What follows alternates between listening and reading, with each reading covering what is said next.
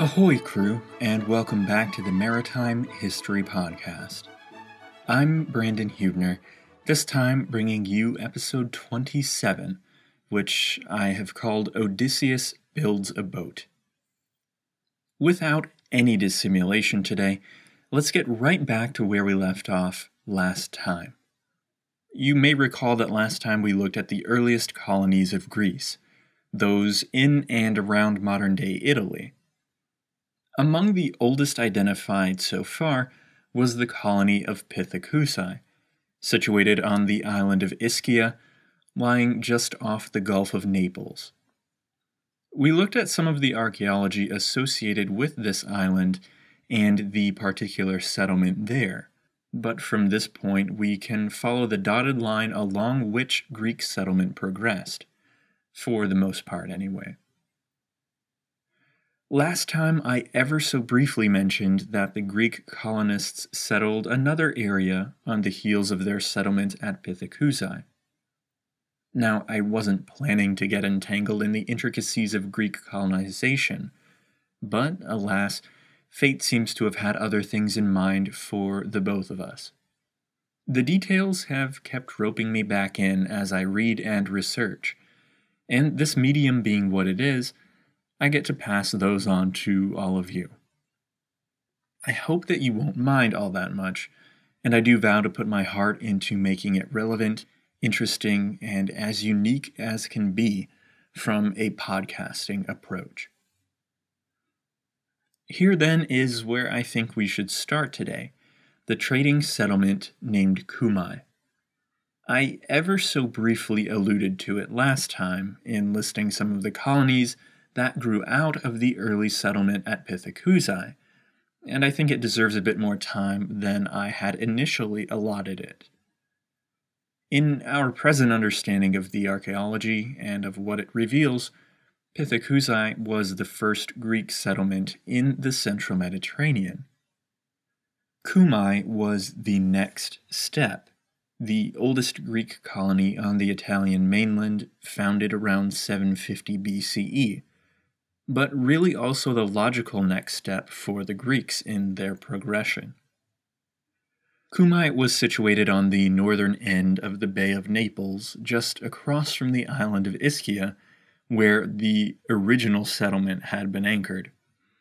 It appears that Cumae was only 10 years or so in the wake of Pithecusae, and just as the Euboean colony at Almina back in the Levant had been a waypoint for the Phoenician alphabet to find its way into Greece, the colony at Cumae on the Italian mainland had a similar effect in plugging the Etruscans into the writing revolution. The islands off the mainland of Italy were one thing, especially the larger islands like Sicily and Sardinia. The boot itself was another thing altogether, and one facet of the difference is that the Etruscans called the mainland home.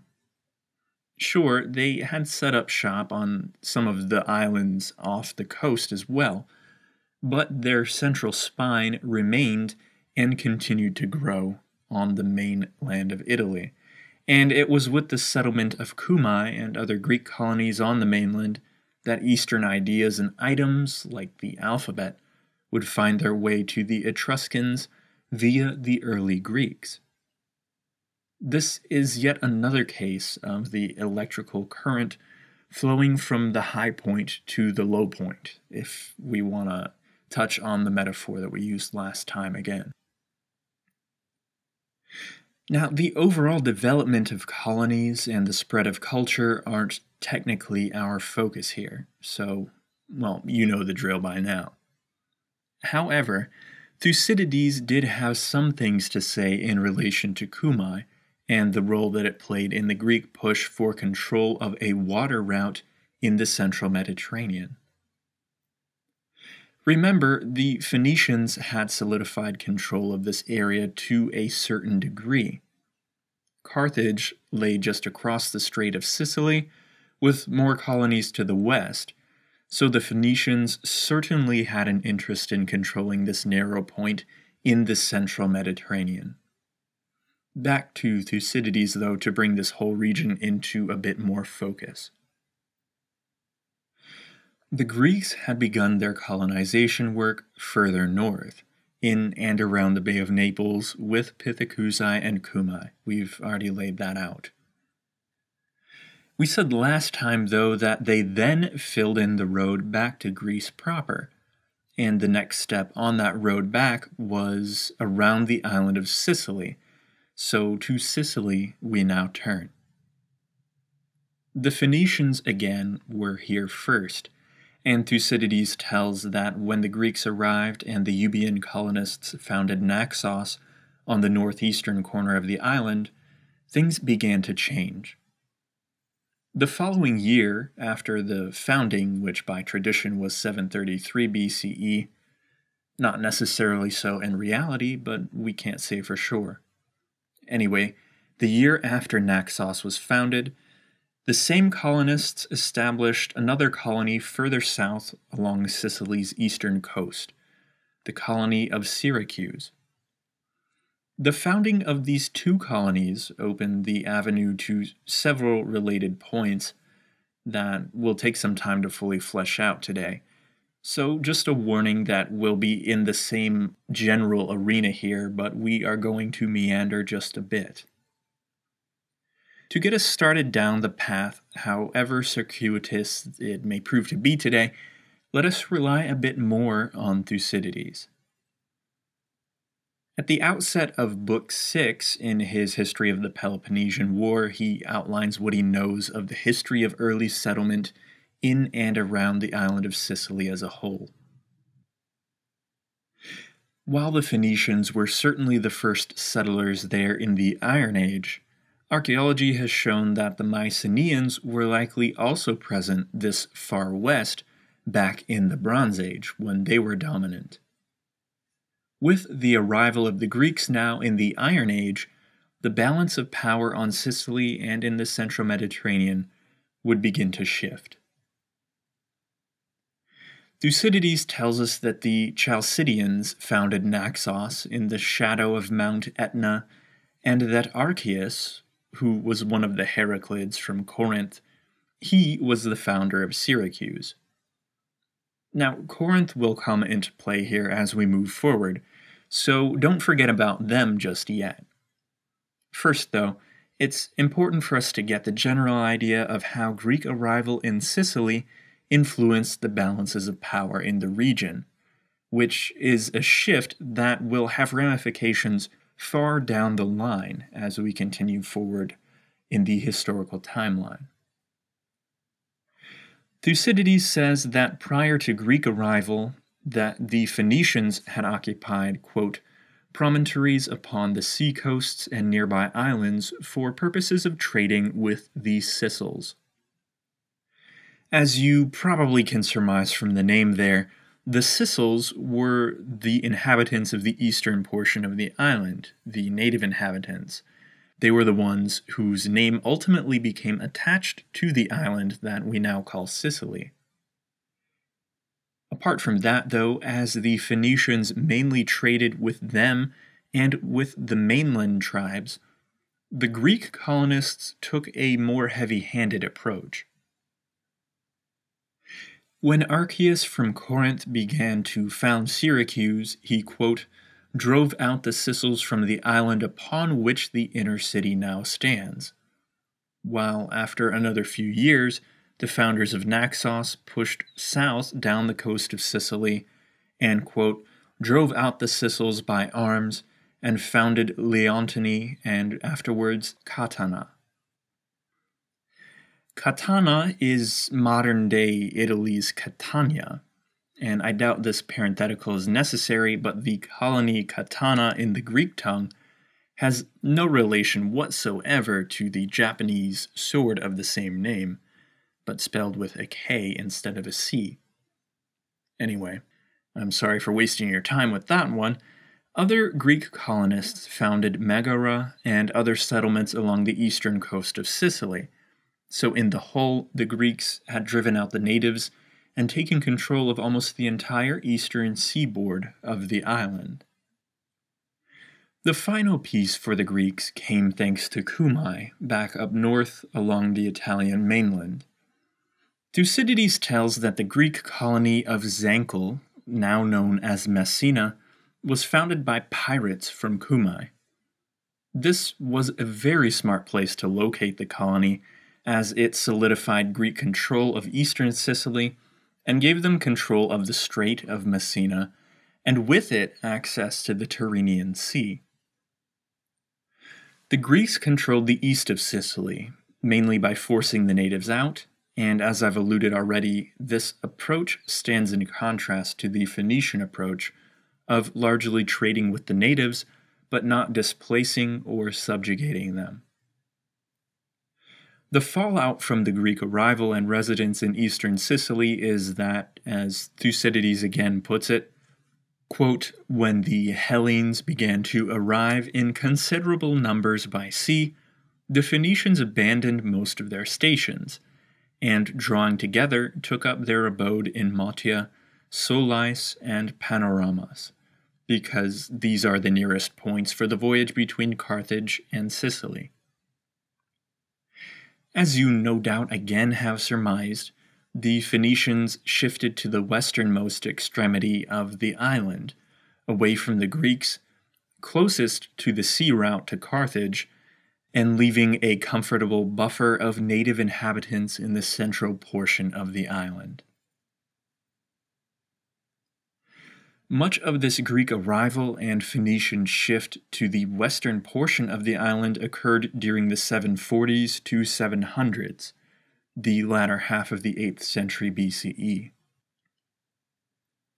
Before we move on next to look at Corinth, I should clarify that the Phoenicians and Greeks were not yet enemies per se on Sicily, nor were their spheres of activity hermetically sealed in any way.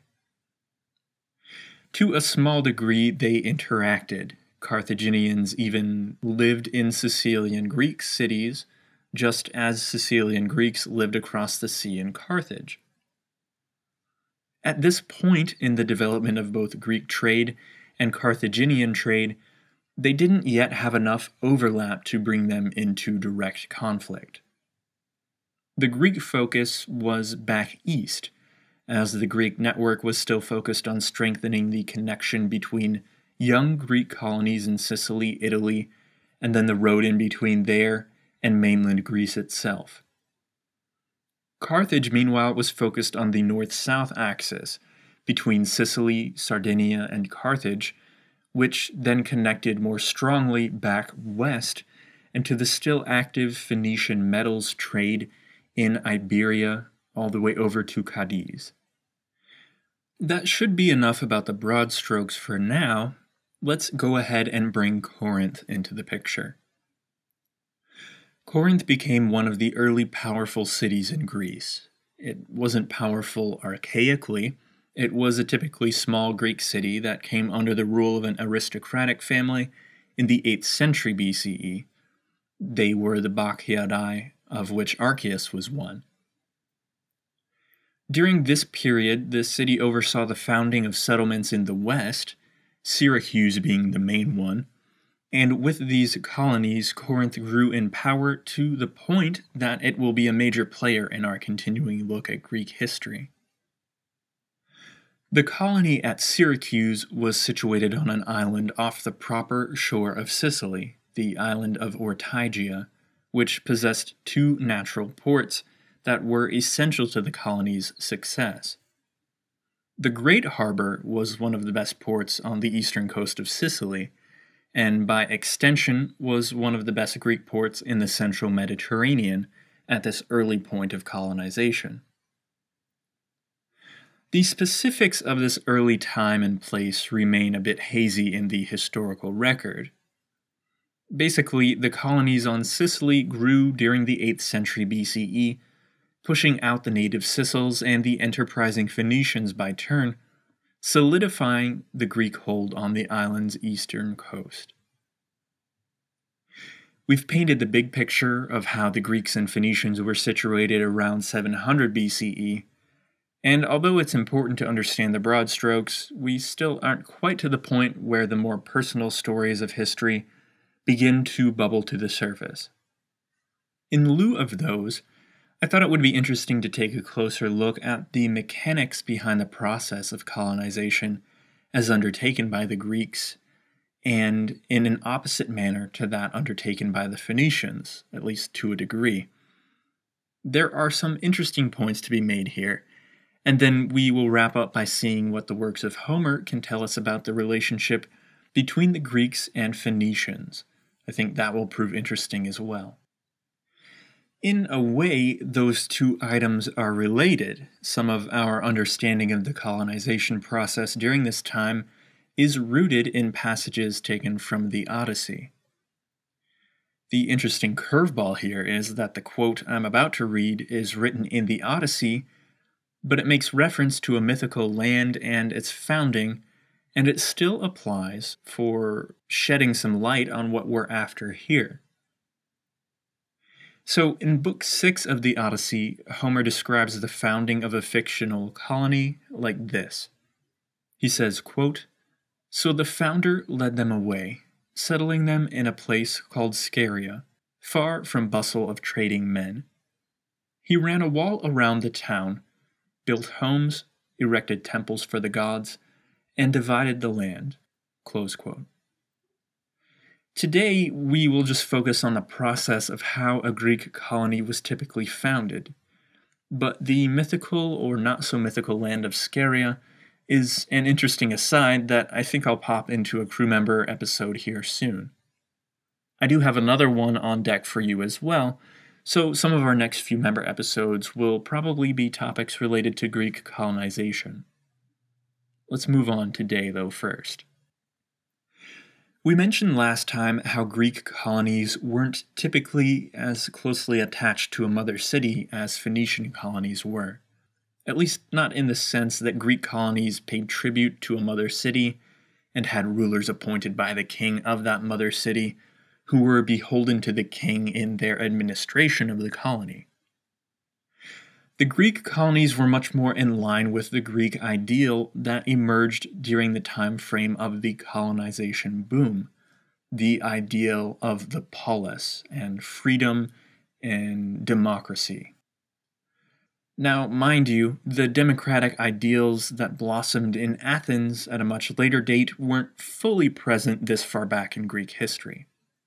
Rather, the typical polis would have been ruled by the landed aristocracy that we mentioned last time.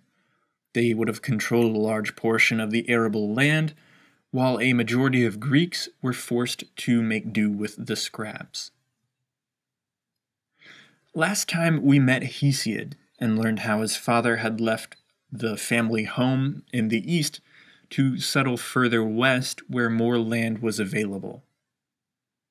I hope that I didn't lend too much of an impression that it was easy for peasants to just pull up roots and move west in the style of an American westward expansion or something like that. There were some who managed to make it work, I'm sure, but the vast majority of Greek colonies were settled at the behest of a mother city. They referred to these founding mother cities as the metropolis of a colony. In the Greek, this word literally meant mother city, and it didn't carry the connotations that are attached to the word metropolis today.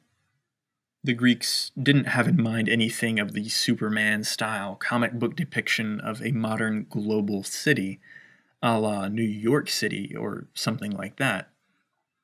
Regardless, over time, the ties of a colony to its metropolis would gradually weaken, especially as the ideas of democracy and liberty became more central to Greek political thought.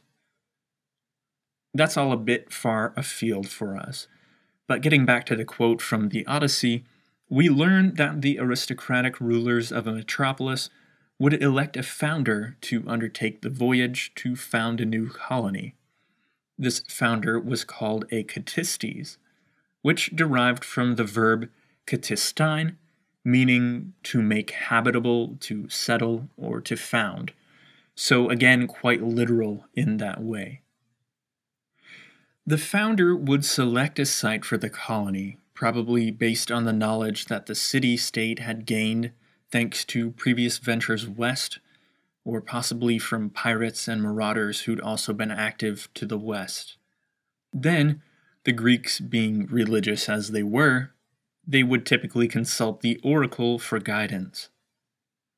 This practice was actually quite ingenious, at least from the perspective of the skeptic, on whether or not the oracle was actually bestowing supernatural advice. I say it was ingenious because of the way that the question to the oracle was typically framed, coming in a form somewhat like this. Is it preferable that we found this colony at the selected site, or is it preferable that we nix our plans altogether? If we dig down beneath the surface of the question here, we'll realize that no matter the oracular reply, if the colony founding effort was green-lighted, the colonists would then always be able to tell themselves that it would have been worse if they'd have stayed home. So they would always have a way of justifying their ultimate decision based on the oracle's advice. Once they did ultimately decide to move forward with things, the founding party would normally consist of men only, who had to then gain wives from the locals by whatever means necessary, and the Greeks certainly weren't loath to take land and people by force. The Katistes would also be responsible for measuring and laying out the original site of the settlement, again, as the Homeric passage above describes. Temples were, of course, a priority, as were walls around a central area, and the distribution of farm plots so that the colony could become self-sustaining as quickly as possible. Although the Greeks did often pick sites rich in natural resources, it doesn't seem that the macro goal for the Greeks was to build a commercial network, as it seems that the Phoenicians had in mind. To get a little bit better grasp of the impetus behind Greek colonization, let's take a look at how historian Robin Lane Fox paints the situation in his panoramic history, The Classical World. This book is a great overview of classical history, by the way, for any of you that might be interested or who want a good basis of the period, but I digress. He paints the picture from the point of view of the aristocracy during the 8th century BCE. The population began to grow, of course, but on a more granular level, the aristocracy also had to deal with those few unpopular or trouble-making sons, along with any troublemakers from among the lower classes. From the perspective of the aristocrats, then, quote, when news arrived of good land abroad, it was attractive for the ruling class to choose a noble leader, collect or conscript some unwanted settlers, and send them away to try their luck. For Fox here, then, the main impetus for Greek colonization was to, quote, head off potential trouble at home, which might lead to a demand to adjust the unequal distribution of land. In this painting of the scene, then, you could say that colonization was the release valve for societal pressures that had begun to build up after the Dark Age ended and growth had begun again. One last point here before we move on to Homer. I feel as though I've made this point already at some point as well, but Fox reiterates the fact that Greek colonists and the mindset of their metropolis weren't centered on building trading posts per se, although they did build some of those along the way. They seem to have been more focused on expanding their spheres of control, as we see in the Greek proclivity to subjugate local people in the area around a new colony, in their use of those locals as slaves in many cases, but also in their control of the colony's site and their rush to take advantage of whatever local resources they could attain, including farmland. When we keep this overall mindset and seeming approach in view, and if we project it onto the timeline and colonization activities around Italy and the islands around the Tyrrhenian Sea, we begin to see the picture that the Greeks certainly had designs on a western route and on controlling that route. They seem simply to have been headed off at the pass that is the Strait of Sicily. In the coming episodes, we will flesh out the overall geographical strategery, as GW would have termed it, that took place as the Greeks tried to push west and the Phoenicians tried to cut them off, and they eventually began to compete for trade in the central Mediterranean. Now, though, let's get a bit more into Homer, the blind poet, who I'm sure would be astonished to learn of the controversy that now surrounds the mere fact of his existence, his non-existence, and even his possible multiple personages melded into one. Or would he even have been surprised? I suppose if he never in fact existed, then he, by definition, wouldn't be astonished. But please just ignore what I just said and the stupid, rambling musings there. The epics of the Iliad and Odyssey are perhaps more recognizably attached to Greek history than any other stories or works of literature, and for good cause. We talked quite a bit about the Iliad back in Season 1, since the story and source material for it likely had roots in the Bronze Age conflicts between the Mycenaeans and the inhabitants of coastal Asia Minor. The Odyssey purports to tell a story that begins where the Iliad left off, the tale of the hero Odysseus and the misfortunes that he suffered on his voyage to return to Ithaca. As we get into these two works now, I'll be coming at them from an angle that focuses on how they can inform our view of the maritime world during the 800s and 700s BCE, the time period when most scholars agree that these two works would have been put down in writing for the first time. There are several other great podcasts that covered these from a literary analysis style angle, working the history in there as well, so I think that we will stick to our typical approach here. Now, I just gave the window of time when the Iliad and Odyssey seem to have been first written down. Their physical embodiment made possible by the infusion of the Phoenician alphabet, with a few additional letters, into the Greek world.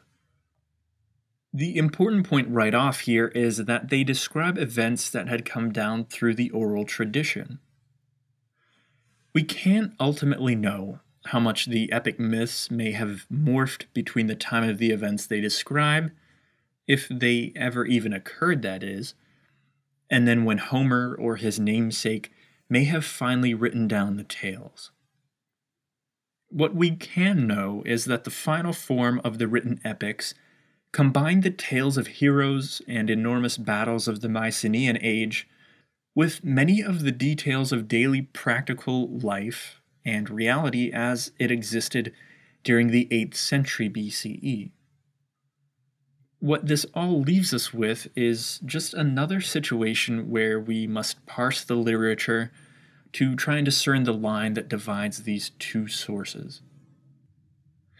And even in the cases where we can confidently identify the line, we must still then interpret the significance and ultimate application to a study of history. Over our last handful of episodes, going back even to those where we looked at the Mycenaeans, we've pretty healthily covered the Iliad and what it can tell us about ships both during the Mycenaean time and afterward.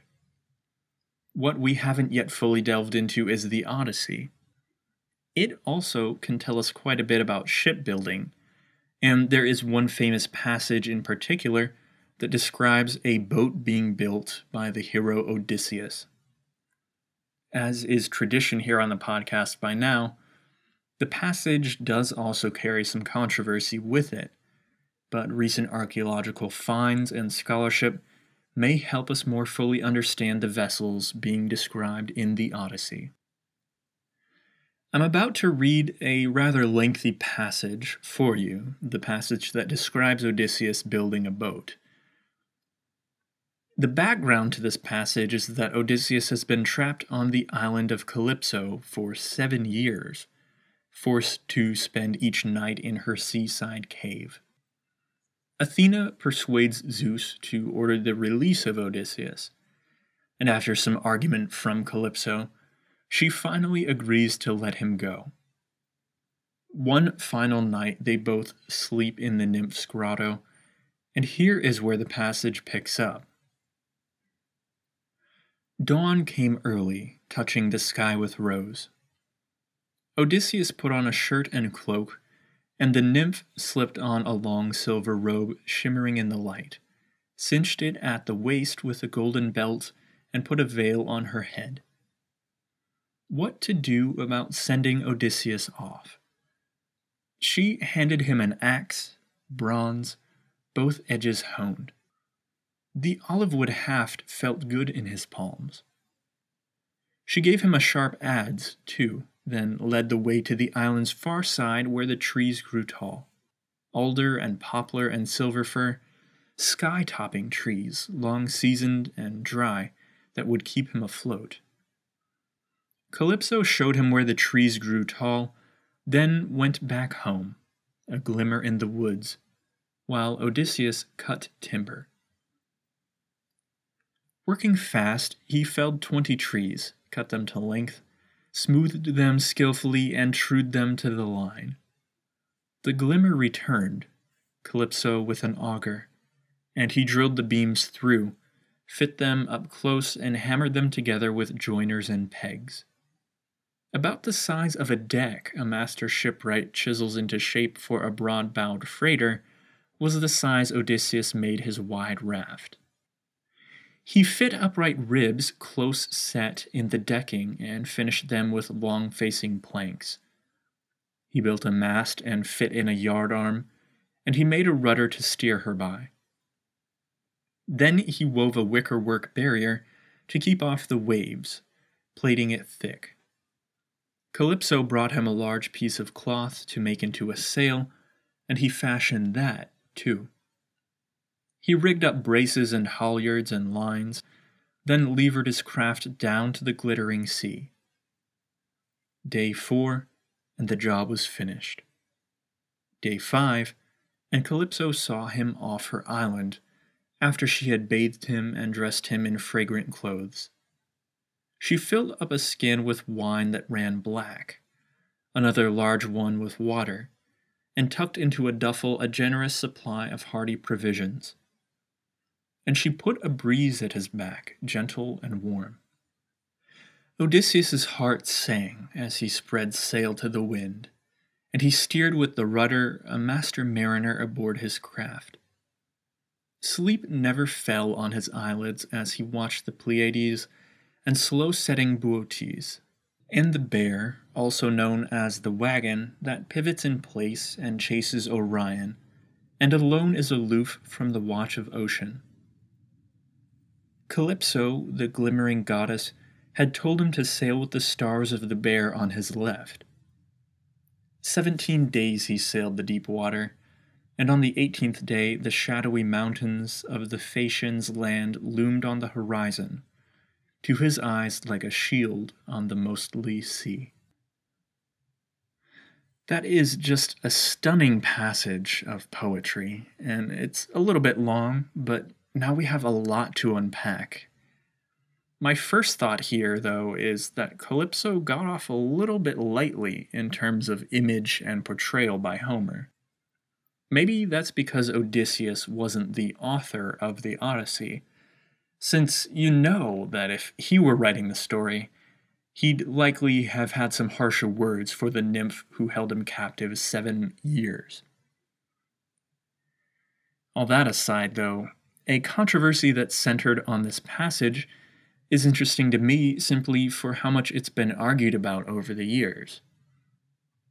This initial controversy involves the debate about what type of vessel Odysseus was described building, Was it a raft or was it a boat?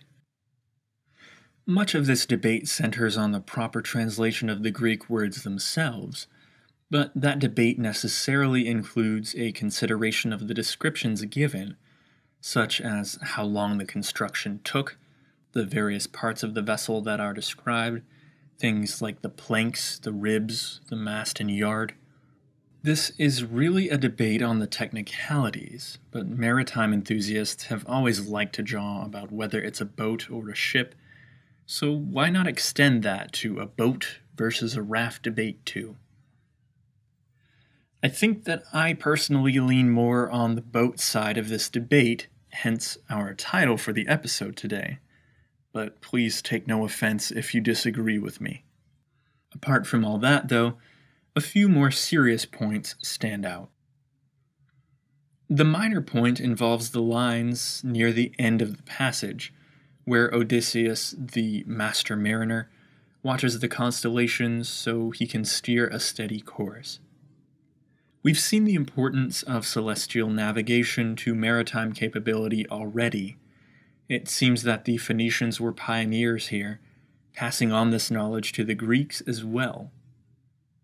As the passage indicates, nighttime open sea sailing was now possible, although in a smaller ship or boat like the one Odysseus constructed, it was more typical to make landfall at night to rest and shelter from the elements that had buffeted the low, deckless vessel as it plied the rough seas.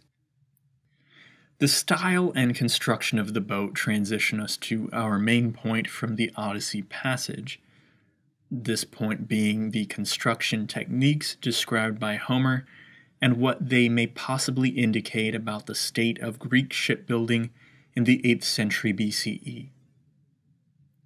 Two nautical archaeologists have tackled the interpretation of the passage, each of them giving their best efforts to take the original Greek words of Homer, the building techniques known to have been used in the distant past, and then the archaeological finds made thus far in history, and to tie them all together to try and discern which techniques are most likely for Odysseus to have used.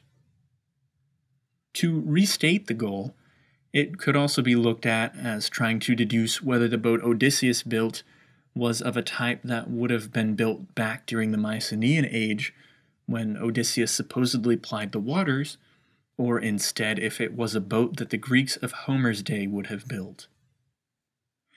The argument proposed by nautical archaeologist Samuel Mark is that the Homeric passage from earlier describes a technique of vessel construction that is simple and easily accomplished by one man using only the tools that are listed in the passage: an axe, an adze, an auger, and a hammer. According to Mark, Homer describes a technique where Odysseus would have bored holes in the edges of each plank, then used short dowel rods to line the planks atop one another, and then drilled smaller holes along the tops and bottoms of each plank so he could use cord to lace the edge joints and tighten them down. This technique would have allowed Odysseus to drill all of the holes needed before beginning to assemble the boat, which aligns with the progression laid out in Homer's description.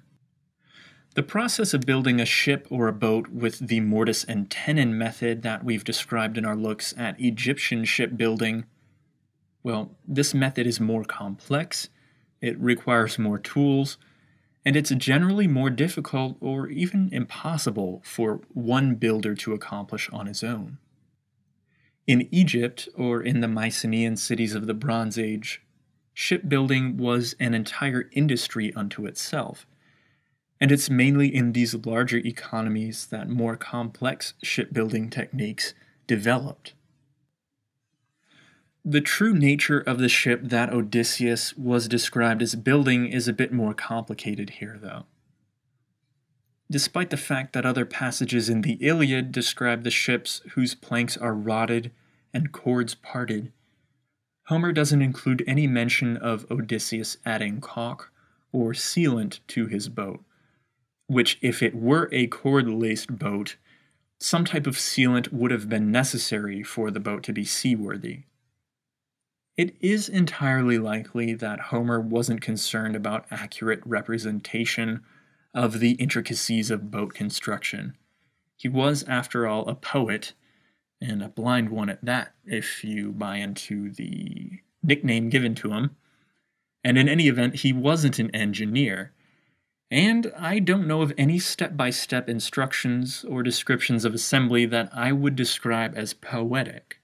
In the end, as well, the description in Homer isn't the only problem if we want to conclude that Odysseus built a boat using a laced-style method. Many wrecks from the Bronze Age world, take the Uluburun wreck for instance, the Khufu ship, many others as well. Many of these were built with a more complex mortise and tenon style construction. The Mycenaeans were certainly acquainted with this style of construction, even if we haven't yet found physical remains of a Mycenaean ship. So how then are we to justify the conclusion that the Mycenaeans knew, and maybe even used, a more complex building method, while the evidence from Archaic Age Greece only indicates a construction method that is more rudimentary? The proponent of this theory that we've been outlining here explains the decline in sophistication like this. Where the Mycenaean world possessed the economy and skill to build more complex ships, the Bronze Age collapse had shattered their capability to construct complex ships, requiring specialized and focused numbers of craftsmen. The laced construction technique is much simpler and capable of being used by even a single, moderately skilled carpenter. So, Samuel Mark contends that the Homeric epics describe the ships of the writer's time period, the 8th century BCE, when the archaic Greeks were only capable of construction in its simpler forms. The mortise and tenon style lived on in Egypt and in the Phoenician world, so the contention is that it once was used in the Mycenaean world, that the collapse prevented the remnant peoples of the Aegean from being able to build in this style, but that when the Greek world began to rise again near the end of their Archaic Age, that the mortise tenon method was reintroduced thanks to their contacts with Phoenicia and Egypt.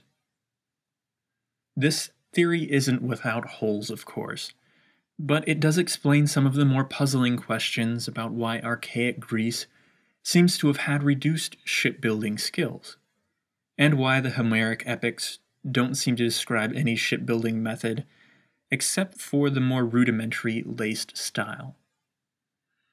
For what it's worth, classicist and maritime historian Lionel Casson didn't fully buy into this theory proposed by Mark. Casson actually wrote a rebuttal to the paper where this whole theory was proposed in the first place. With academia being what it is at present, the rebuttal from Casson is ensconced behind a paywall set up by a publishing company, so I haven't been able to find it for free to see what arguments he actually makes in his rebuttal. Ultimately, while we may not have fully solid ground when we try to figure out shipbuilding techniques just on the basis of Homer's words in the Odyssey, the latter Homeric epic presents a more personal connection to sailing and the sea than the Iliad did. I like how classicist Edith Hall summarized the main thrusts of these two epics.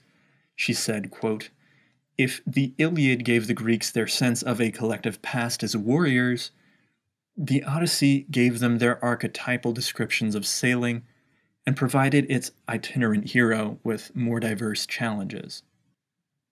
This is a good way to view the distinction, but we could also say that Hesiod himself took part in the early wave of Greek movement west and spoke to it in a more straightforward way, but the hero Odysseus is definitely the archetype of what Greek colonists were in the whole.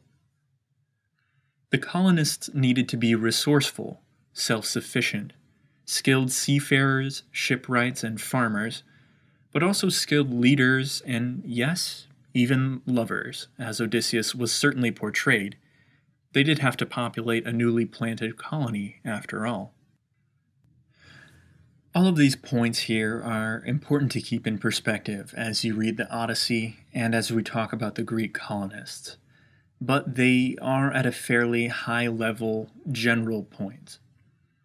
As we wrap up here, I think that we should shift to another fairly high-level point that has some root in Homer, but also in other ancient Greek sources, including the histories.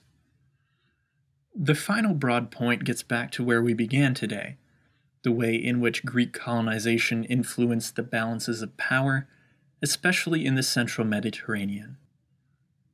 As we've outlined by now today, the Phoenicians were first to the colonization party. They were the ones who really reconnected Greece with the larger sphere of trade and progress in the Iron Age, and by 750 BCE or so, the Greeks and Phoenicians had begun butting heads on the island of Sicily. The dynamic that would develop even further down the line between these two maritime powers is contained in the epics of Homer.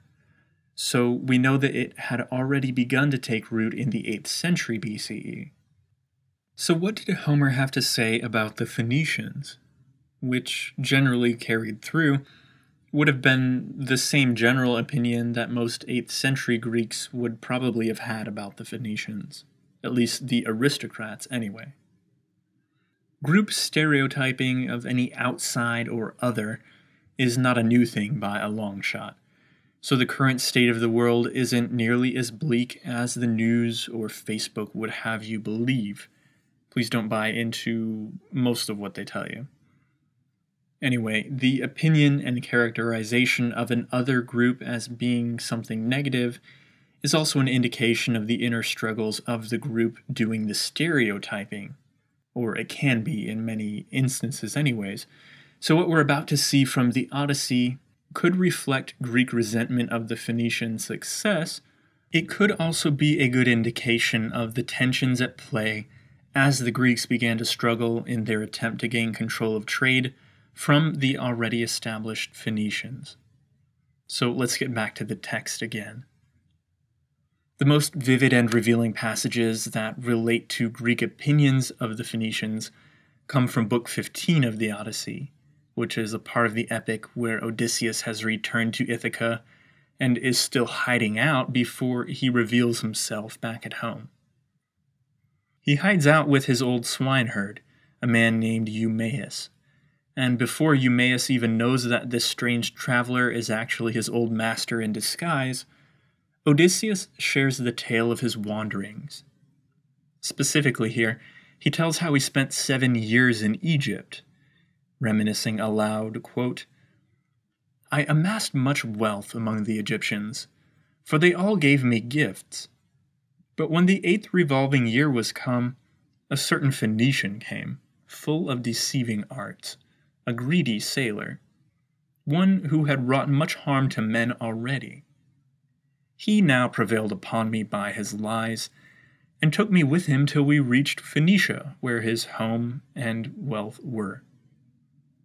Here at his house I stayed throughout the year, but after days and months were spent, as the year rolled and other seasons came, he set me on a sea-bound ship sailing for Libya, falsely professing I should share his gains, but purposing to sell me there and reap a large reward.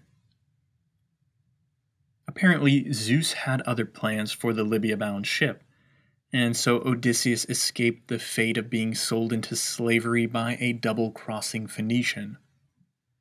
You can see pretty clearly here, though, that Odysseus did not hold the Phoenicians in any high regard. Eumaeus the swineherd in fact suffered the fate that Odysseus narrowly escaped. His story to Odysseus, told the next day beside the fire, confirms the Homeric portrayal of the Phoenicians. When Odysseus asks the swineherd how he came to Ithaca, Eumaeus recalls his family's home on an island in the Mediterranean. Scholars haven't yet been able to connect the name he uses with an actual island, though. Nevertheless, Eumaeus says, quote, "There Phoenicians came, notable men at sea, but greedy rogues, with countless trinkets in their black-hulled ship. Now in my father's house lived a Phoenician woman, handsome and tall and skilled in fine work, and her the wily Phoenicians led astray." He told the story of how they promised to take her back to the land of her fathers if she helped them kidnap the child of her master, that child, of course, being a young Eumaeus.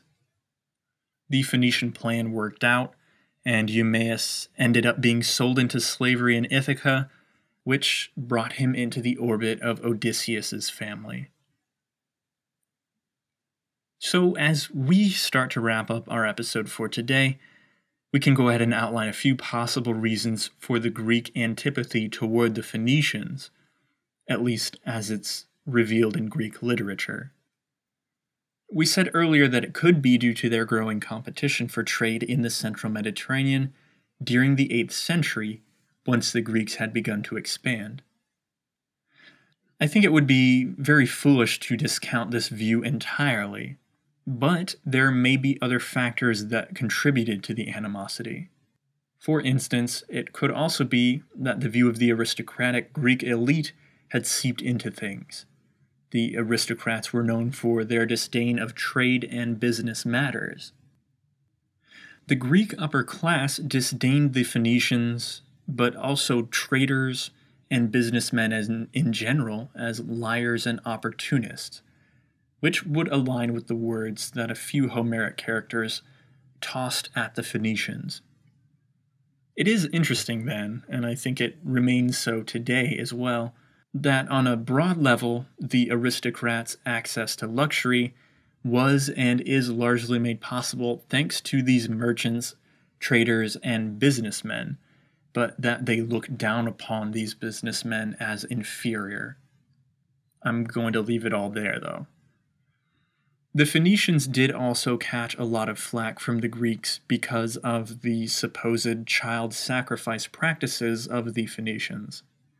And although this topic doesn't fit well within our maritime focus, it's worth noting that recent archaeology has confirmed the presence of child sacrifice as a practice in Phoenician society, particularly in Carthage. This practice fluctuated over time in the Phoenician society depending on external circumstances to a degree, but it was certainly present.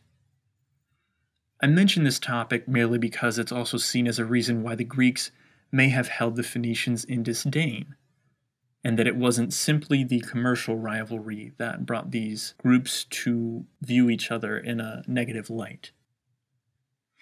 In the whole, though, it seems that the negative portrayal of the Phoenicians wasn't universal. We've seen how in many cases the Greek and Phoenician traders occupied the same sites and even traded with one another there. But if the animosity existed on an aristocratic level, this would help explain the animosity and its portrayal in literature at a higher concentration than it seems to have been found in archaeological evidence.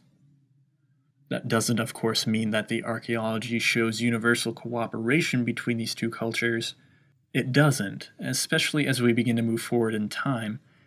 We will see the animosity between them materialize into direct conflict at various places and at various times.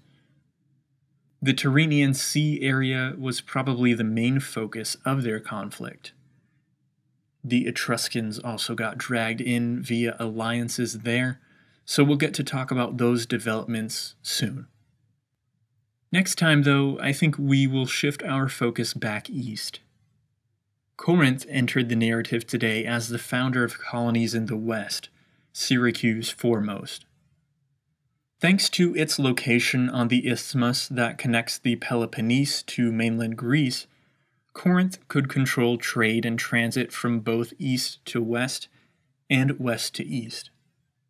It grew quickly, becoming a Greek maritime power, but at the same time the Ionian city Miletus and the Attic city Megara were busy establishing colonies in the east, becoming the first to heavily colonize the Black Sea.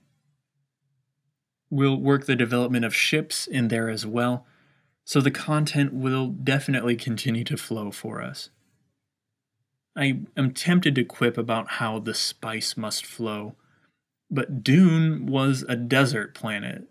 At least it started as one, so not much maritime travel going on there. Anyway, thank you for listening through to the end today. It was a bit long of an episode today, and as usual, I've got a few housekeeping items to wrap up with. The traditional first few items involve reviews and new members, both of which you've likely heard me blather on about by now. I'll give you a slight reprieve from the typical, other than to say thank you both for iTunes reviews and for anyone who views the podcast as worth an investment of any sort or degree. I've got a few member episodes on deck, 1 or 2 related to topics of Greek colonization and such like that. For now, though, a big thanks to Skip, DN, and James for becoming our most recent crew members. Thanks also to iTunes user Magnus Pakater for leaving a kind review, our first review from Norway, actually, which is exciting to me. Although I'm landlocked in the US right now, the heavy concentration of people with Norwegian heritage in and around the Twin Cities has gotten me more interested in Nordic history, which is to say, we won't be skipping over such topics lightly when we eventually get there. So thank you for the review again. Finally today, I wanted to share with you a project that I'm also excited about, a project that the podcast has been involved with for a few months now. It's called Boat Radio, and since it launched a few months back, the network has really taken off. Now, what Boat Radio is a network of talk shows created by and for boat enthusiasts, boat owners, sailors, really anyone who's interested in tales of the sea. Various programs on the network cover a wide range of topics that relate to maritime life and travel. Some cover practical aspects of life on a boat, like tips on how to run a good galley, or even simply what to look for if you're wanting to purchase a boat. Others are more interview-driven and tell the stories of people who've given up the landlubber life to live aboard a boat and travel the world. Then you also have a program dedicated to interviews and stories from the sail racing world, while yet another program centers on ocean research in the vein of topics like debris pollution, climate, and other areas that affect marine life and ecologies around the globe. Of course, also, our humble podcast here is rebroadcast on Boat Radio too, but I want to really encourage you to go check out the other amazing and constantly growing content on the network. Stories are the focus and they abound, so if you've tuned into the podcast here because you have a weak spot for the sea, then Boat Radio will definitely have plenty more programs to satisfy. I've added a link on the website, accessible from any page, but the show notes for today's episode will also get you there. Please do check it out, though. Look for their page on Facebook as well and follow that for frequent updates on the programs. I think you'll be pleased with everything that you find on the network, and I think it's going to grow into something amazing. It's already amazing, actually, but it's just going to continue to get more and more popular. Beyond that, though, our episode here today is at a wrap. I will have a member episode available soon, and I'll notify our supporting members via email of that, so check your email there if you're a member. We have an email notification list for our regular episodes too, so subscribe to that on the sidebar of the website pages if you're interested. Otherwise, thanks for sticking around today, and until next time, thanks for listening to the Maritime History Podcast.